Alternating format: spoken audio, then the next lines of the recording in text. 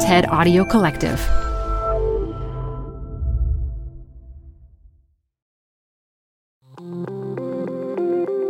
Hi, listeners. It's me, Dan, and thanks for tuning in to TED Climate. Air pollution is an invisible calamity, one that's actively harmful to people's health, especially children. Grassroots campaigner Rosamund Adu-Kisei-Debrah shares the heart-rending story of her daughter Ella, whose asthma was triggered to a fatal point by unsafe levels of air pollution. In this powerful talk, she argues that breathing clean air is every child's human right, and a right that governments have a duty to protect.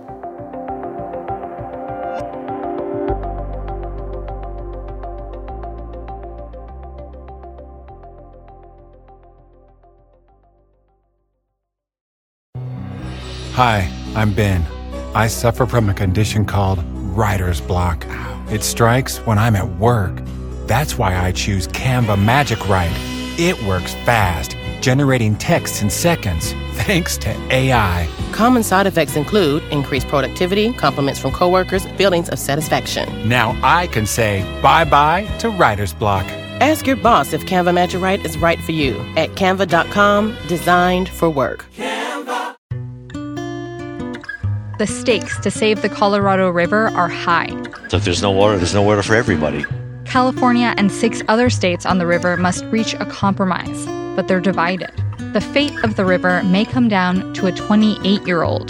This is a historic thing coming. The people and the real human drama behind the historic negotiations. Listen to Imperfect Paradise, the Gen Z water deal maker, wherever you get podcasts. I'd like to dedicate this talk to my 3 children, Fee, Mac, and Ella Roberta.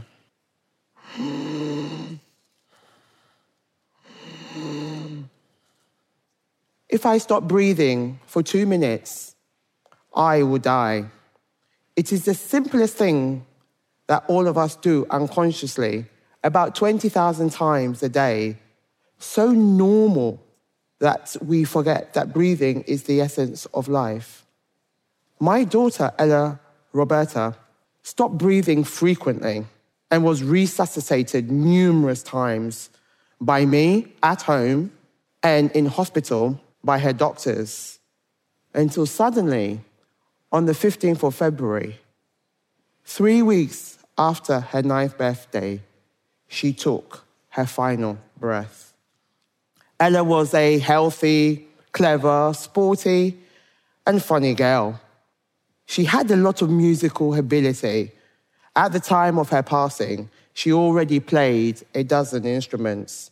She was exceptionally good at football, cycling, skating, swimming, and dancing. Ella was a great writer, and she was also pretty good at art. At the time of her passing, she had a reading age of 15 years. When she was 6, the simple act of breathing became the biggest challenge of her life. I rushed Ella to hospital 28 times in 28 months when she suddenly began suffering severe respiratory issues. She was diagnosed with life-threatening asthma at the age of 7. She was admitted into intensive care 5 times and put in an induced coma to save her life when her lungs gave up on her. It wasn't until after the first coroner's inquest in September 2014 that I learned that her possible trigger of her sudden illness was to do with something in the air. But at that time, we did not know what it was. Ella had one of the worst cases ever of asthma recorded in the United Kingdom, according to the pathologist who carried out her post-mortem. We, as a family, we live 25 meters from the South Circular in southeast London. It is one of the busiest roads in the UK. I later learned that air pollution around our home was persistently far above the levels deemed acceptable by the WHO.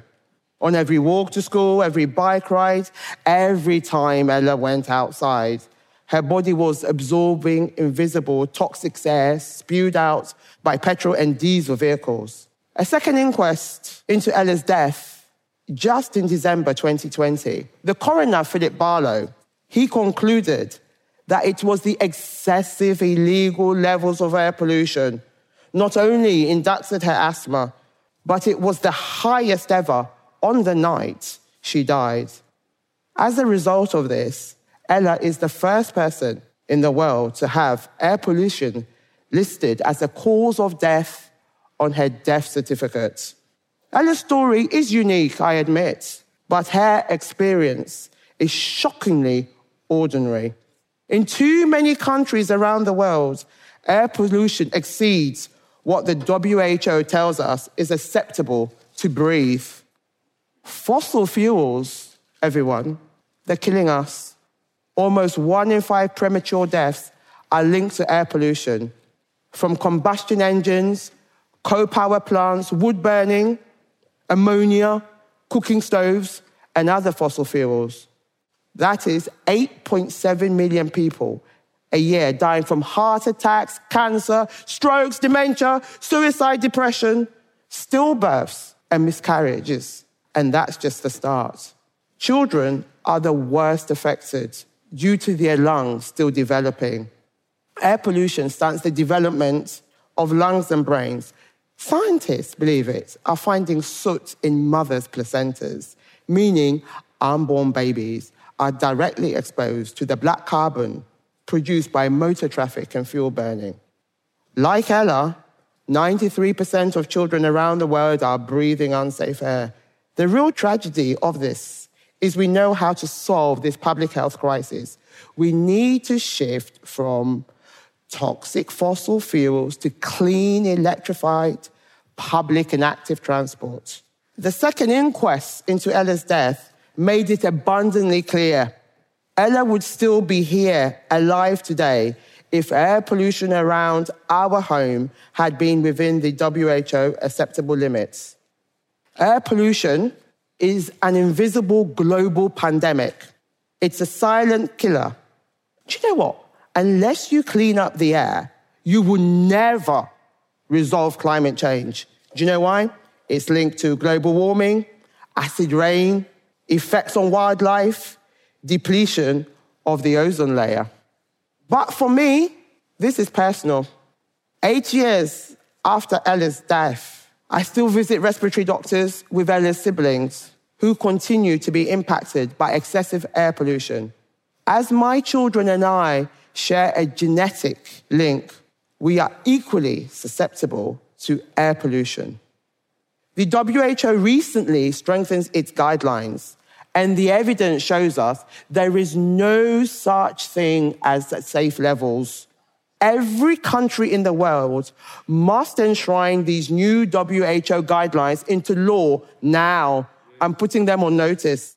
I want every government to guarantee their children the chance to live a full and healthy lives, to be able to fully and safely breathe. Breathing clean air is every child's human right.